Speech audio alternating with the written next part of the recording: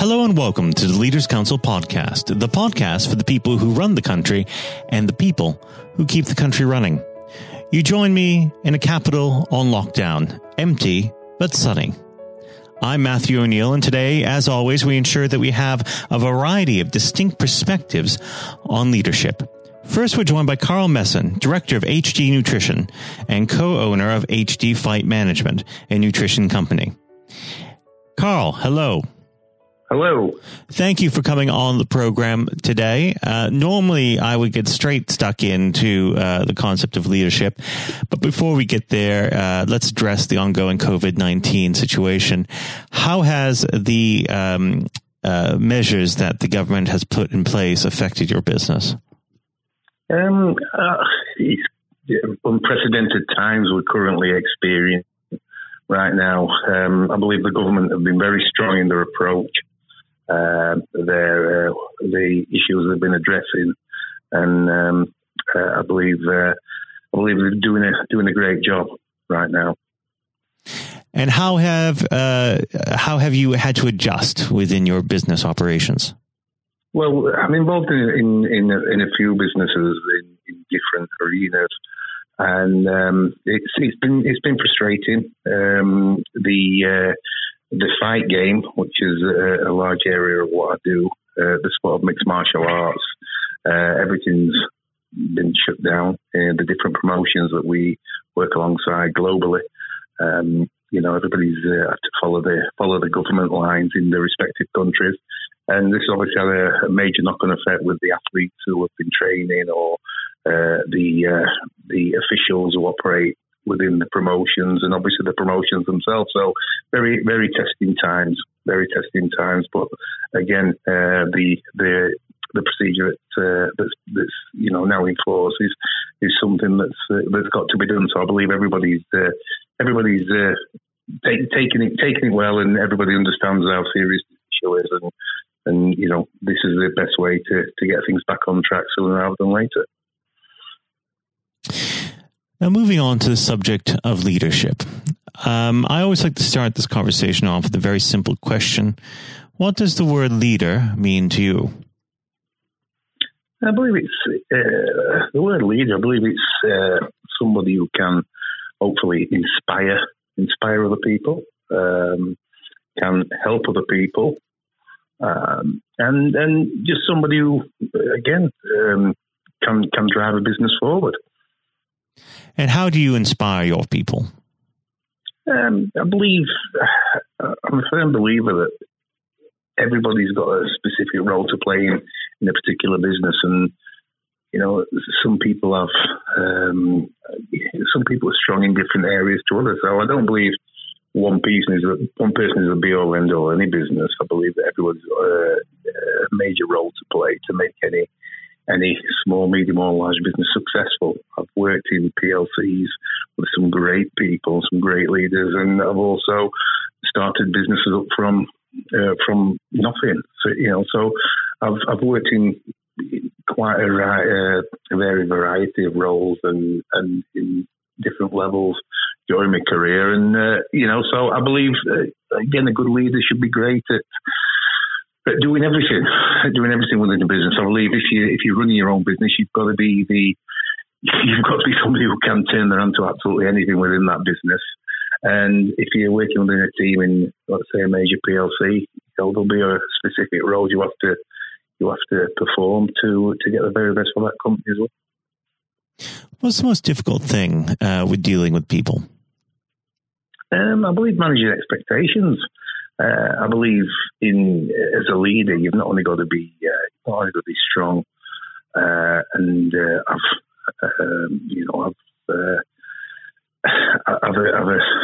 a sense of being target driven and being able to achieve targets. I believe you've also got to, if you're managing people or you're leading people, you've also got to be a kind of a social worker as well.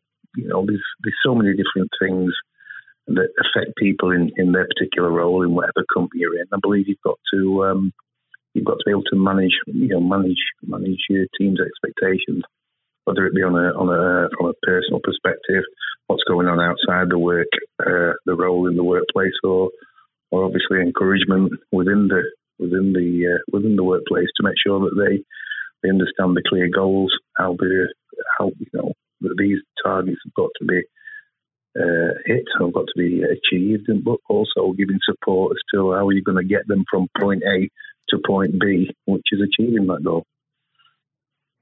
Now, of course, getting them to achieve these goals is incredibly important, and it comes with, I'm sure, a lot of motivation and mentoring. Did you have anyone in your life who was a mentor to you? Yeah, I've had a few people over the years who have kind of taken me under the wing and given me the expertise or share their expertise and their experience and their knowledge with me. And I believe whether you work with, whether it's in that role of mentoring, you always pick things that stay with you, and you kind of adapt that knowledge and that experience and make it your own. Now, of course, leadership comes from all different sides of the spectrum. But if I was to ask you to identify the single greatest leader, living or dead, who would that be? You've got to say probably Winston Churchill was a great example, I believe. Sir Alex Ferguson. I'm not a Manchester United football supporter, but his achievements were, I believe, quite unprecedented in this country anyway. So, there's a couple of great examples there of people in varying and different roles who absolutely delivered at the highest level. Now, unfortunately, our time together is starting to draw to its close, but I know that the current conditions are not incredibly conducive to business, but without that, what does the next 12 to 24 months look like for HD Nutrition? We've got some great plans in place. I've just this week I reached out to the government in relation to a company that I'm involved with, a company called Prima Solutions Diagnostics. We're all more than aware of the pressure that the NHS are under right now, and I believe this has actually absolutely brought it to the forefront of everybody's mind. The amazing role that the doctors, nurses, care workers, and everybody else who's involved in or around the NHS are doing right now, and it's unbelievable. From our own company perspective, we're just about to go live with a company called Prima Solutions, who deliver a home-based blood testing service. Now, again, we believe this is something that can help take the pressure off the NHS. We can work alongside the NHS. This will also incorporate the supplementation or the nutrition side of what we do, because I believe health and well-being, not only in your personal life but in your business life, is so important. And I believe at the beginning of 2021 there's going to be new standards coming in with ISO 45001 that are going to actually give guidance and direction to companies in relation to their employees' health and well-being, whether you're the CEO of the company or you're the factory worker. And I believe this is something which, for me and for the companies I'm involved with, is a great opportunity, because through our home-based blood testing service, we not only advise people where they're deficient in their own from their own blood biomarkers, but we also give clear instruction and clear advice on how to correct those deficiencies through exercise, food, and supplementation. So we've got some great things to look forward to from our own business perspective. I believe we're going to be going into a market that desperately needs support and desperately needs what we can bring to the party. So again, through opportunities that have just been highlighted so much this last month or so. Hopefully the future looks bright for ourselves, and we can work with some great leaders to deliver something special and deliver something that we believe the NHS desperately needs. Well, Carl, it's been an absolute pleasure discussing leadership with you, and I very much hope that you can come back on the program again at some point in the near future. Carl, thank you. Thank you very much. It's been a pleasure. That was Carl Messen, Director of HG Nutrition. And now, if you haven't heard it before, is Jonathan White's exclusive interview with Lord Blunkett. We're joined today by David Blunkett, Lord Blunkett, former Home Secretary, former Education Secretary. David, thank you very much for joining us today. You're very welcome. It's always a pleasure, but since we are talking around the theme of leadership, it would be remiss of me if we didn't start with the leadership election going on in the Labour Party. Apart from, I'm sure, your delight that a certain someone is leaving a post, what are your thoughts on it so far? Well, I think the party membership are going to make a very clear decision. Are they in the stands watching, or are they on the pitch playing? And if they want to play, then the two candidates that are in for the future are Lisa Nandy and Keir Starmer. I'm personally backing Lisa because I think she's a brave woman with a tremendous amount to give. She's got really good, positive ideas. I like them because they're about building from the community rather than command and control from the centre. They're about a new form of social democracy and socialism rather than trying to replicate a failed past. And she can reach out to people that others can't. So I'm giving her my backing. I think Keir Starmer is very professional, very able, and presents extremely well. And I hope that one of those two actually come through in the election on the 4th of April. There has been a lot of criticism, especially from four candidates a little further left than them, who've criticised even the last Labour government as being part of 40 years of Thatcherism.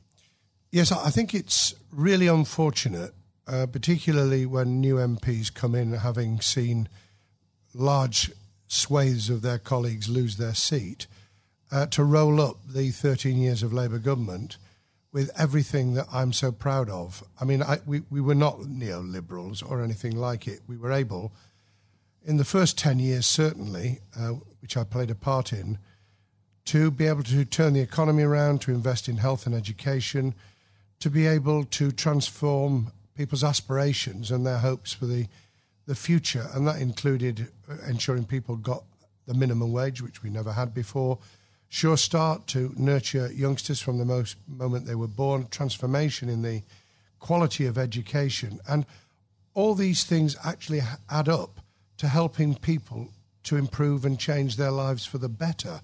And anyone who thinks that's not good and that isn't a government to be proud of needs to answer the question, what shibboleth is it that you would want that would actually have done more to change those lives? I can think of two or three myself in terms of dramatically taking on inequality, although 500,000 children were taken out of poverty in those years. I could think of being even tougher on crime, even though I was dubbed as one of the tougher Home Secretaries, because the people that I cared about most were, on the whole, not exclusively, but mainly the victims of crime. I can think about taking on the very, very rapidly growing transnational power of the big tech companies, which we still need to work through in terms of how we do that from a single nation just off the coast of Europe, and how we work internationally without getting caught up in wars we don't want to be involved in. But how are we international in a way that ensures that we play our part in making a better life for humanity as a whole, rather than disengaging and becoming alien from the rest of the world? Those are big questions for the social democratic left, particularly with artificial intelligence and robotics changing the world of work forever, I think, in the next 20 years. An ageing population. Labour got 18% of the over 65 vote in the general election. Just 18%. It's staggeringly... It's extraordinary. Staggeringly bad. And climate change, which we all know is going to be either a big gain or a terrific political trauma. We've got to take people with us. No matter which political party it is, the changes that will occur in this decade especially will determine their future ideologies, certainly. And speaking of your time as Home Section in government. You worked with so many different individuals of all political stripes and none at all. Is there someone, and on the theme of leadership, that stands out to you that embodies some of those qualities you described earlier? Yes, I mean, it's on the theme of bottom up. It was some of the most inspiring head teachers and classroom teachers who, in really, really difficult circumstances, were actually transforming the life chances of children by inspiring those children to want to learn, to, if you like, lighting a candle inside them, giving them a window on the world, which created an inquiring mind and an understanding that the world was their oyster, that they could do things with support. My philosophy has always been mutuality and reciprocity. We need mutuality to support each other. We need reciprocity in terms of understanding that we don't just take, we give a lot as well. And I suppose that really comes down to if you're prepared to do something for yourself, we're prepared to do something to help you. And that's fundamentally in education, but it is in all sorts of walks of life as well. So you can have innovation, you can have entrepreneurship and creativity in business, you can have the way in which people turn things around for themselves. Small businesses have done that, the contribution to new ways of doing things, of thinking differently about our economy. Those are all grit to the mill. Those are the things we need to do. And we can do them together. It's not that you're on the side of the devil if you're an entrepreneur, or you're on the side of the angels if you work in public services. We are dependent on each other. You can't have one without the other. Yes. And I think, to coin a term, extraordinary, ordinary people, and especially when it comes to, given your answer, David, to teachers, to carers, people that honestly don't get the recognition they deserve on a day-to-day basis. And without them, half of society wouldn't function. Completely. I call it civil society, which functions even when government isn't functioning. It's the glue that holds things together. It's people working and living and having their being together and recognising that they are dependent on each other. I've obviously met incredibly inspiring leaders in a different vein. I was very fortunate to have met Nelson Mandela 3 times. I met Bill Clinton a number of times, both of whom, in very, very different ways, were inspiring leaders. I've met people in leadership positions who couldn't take a decision to save their lives. Tony Blair famously said in his conference speech the year before he stood down as Prime Minister, and I knew exactly what he meant. He said the worst ministers are those who won't take decisions, and anyone in a leadership role needs to, A, know why they're there, what they intend to do with the authority that goes with being a leader and a manager, and then how to draw people in as a team to be able to implement it so that it's a team approach. It's not someone out on a white charger. It's someone who can mobilise, motivate, provide incentives for people to feel that they're part of the solution as well. And I think whether it's politics, whether it's business, whether it's sport, it's exactly those qualities that you need to succeed in any of them. Yes, it is. And if people recognise that and they have a clear idea themselves, they have and build, because you can build, leadership qualities. They know how to manage their own time and their own emotions, because we all, from time to time, feel like really losing our temper, and I don't pretend for a minute over the years that I haven't. How to control your own feelings and emotion, and how to bring the best out in other people's. How you work out that people who are really good don't threaten you, they complement you. People who have complementary skills to you are really valuable. And I suppose the ability to listen, not just for its own sake, but to listen because you are conglomerating, I suppose you would call it plagiarizing, thoughts, ideas, ways forward from everyone around you. I often think that football managers wouldn't do too bad a job if they actually talked to the fans after the game. Well, everyone knows, David, you're a big Sheffield Wednesday fan. I know. Can't be easy having to hear the praise of Chris Wilder and Sheffield United every week after week. No, it isn't, although it's damn good for Sheffield, so I'm being a bit magnanimous at the moment. That's very good about of you. Sheffield United in the Premier League, because it's change. It does change. It lifts the image of the city internationally, if you're not just because it's Sheffield United, but because if you're playing Liverpool and you're playing Man City, then that's a global audience. You're immediately beamed across the world. So that's good. I could cry sometimes. We can beat Brighton, Premier League side, in the FA Cup at Brighton. We can beat Leeds at Leeds. I was there when we beat them 2-0 in January. And then you can lose 5-0. And then you lose 5-0 at home to Blackburn, and half the fans were out of the ground by half time. What would a manager Blunkett say in this situation? I would have asked myself a very simple question. What went wrong with motivating those players so that when they came out on the field, they walked instead of ran? They didn't have any of the passion they'd had the week before at Leeds. They showed no drive and incentive to take hold of the game. What went wrong with the same players who'd played very well the week previously? And if you could answer that question, and something may have happened, who knows, something during the morning before the game started, something may have gone sour. You get the answer to that question, and you then start to ensure that we never do this again. Yeah, well, I'm a Chelsea fan, so I'm beginning to feel your pain at the minute. But I would like to pick up on another point you just made, actually, David, about choosing a strong team, people that complement you. A lot of criticism that Theresa May got as Prime Minister was that she tended not to pick, perhaps, the more ambitious, the more ministers that might well challenge her. One of Boris Johnson's, for all his faults, he has been said in the past, he's a man that picks people that are good at their briefs. Do you agree with that?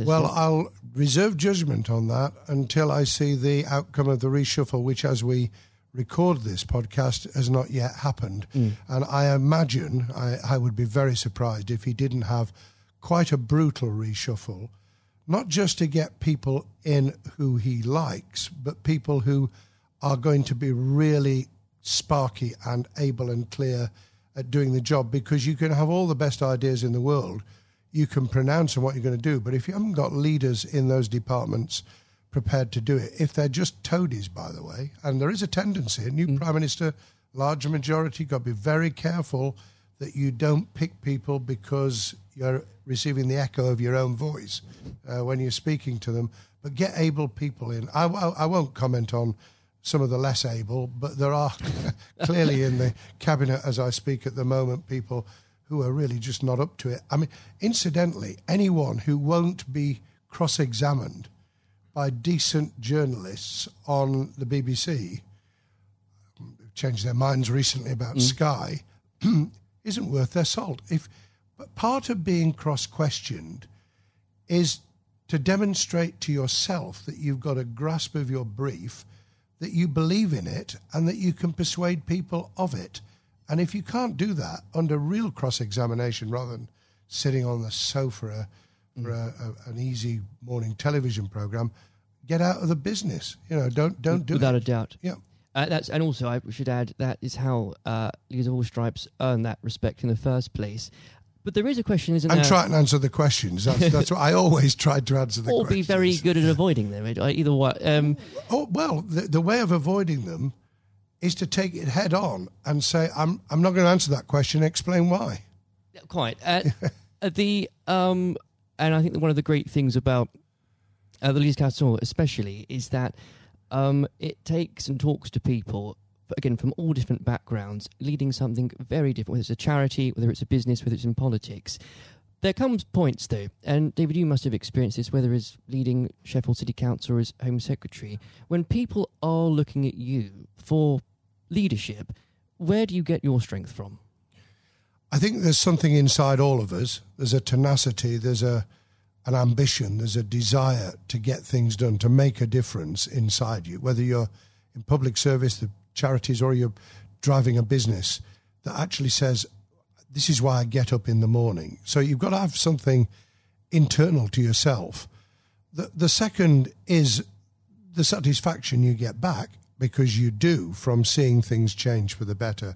You can take pride without being egotistical. There's nothing wrong with being proud of what you do and to want to do it even better. And that's why you need both sharp minds around you. In my case, it was special advisors as well as ministers. I pretty well picked my ministers. Sometimes Tony asked me to take people who I was a little bit iffy about, and we had to meld people into the team. I was able to pick all my own special advisors, and that really did make a difference. But in the end, you've got to like what you're doing. I mean, the people who are unhappy in their skin, it's very difficult to perform if you're in the wrong business or in the wrong department of a business, or if you're really hating teaching, or in politics, you're just in the wrong department. I was very lucky because education and employment were my first loves in terms of what I wanted to do, and I got the job for 4 years. I'd then come to the conclusion that there were really big challenges for us.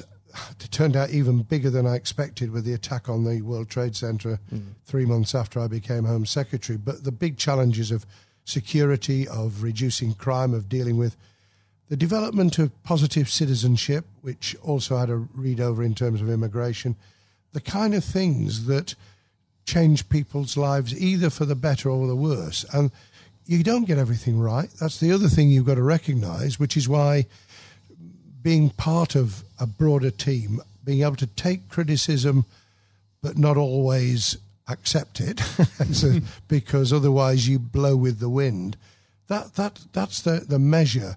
And I think if we can share those traits, those experiences, those different elements through the Leadership Council, if we can get people from very, very different leadership managerial roles and delivery roles to actually be able to share that experience, everyone will gain something from it, because that dialogue will inform, it will avoid people reinventing the wheel. It will take people a lot further than the niche, for good or ill, the niche that they're in at the moment.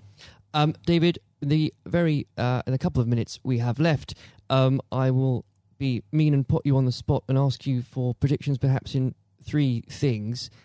What will happen in the Labour leadership contest? How will the next few months go for the government after Brexit, after we leave the European Union on the 31st of January? And where will Sheffield Wednesday finish in the league? Lord above. I'm not sure which is the most difficult of those questions. I've already indicated where my support is for the Labour leadership. If we take it at the end of January 2020, Keir Starmer has clearly got off to a very, very strong start.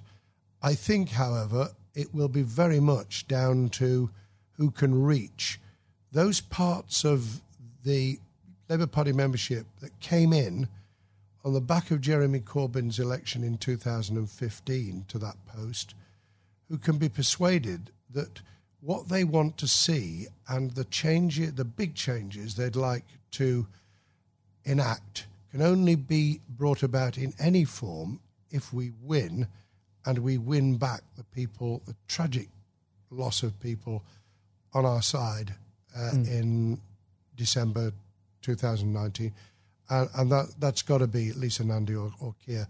On the next few months, I think that the government will probably do quite well. I think that there are real dangers ahead in just having 11 months to negotiate trade deals, especially with bellicose pronouncements about we're not going to have alignment, as though alignment in itself is a bad thing when some of it will be very good.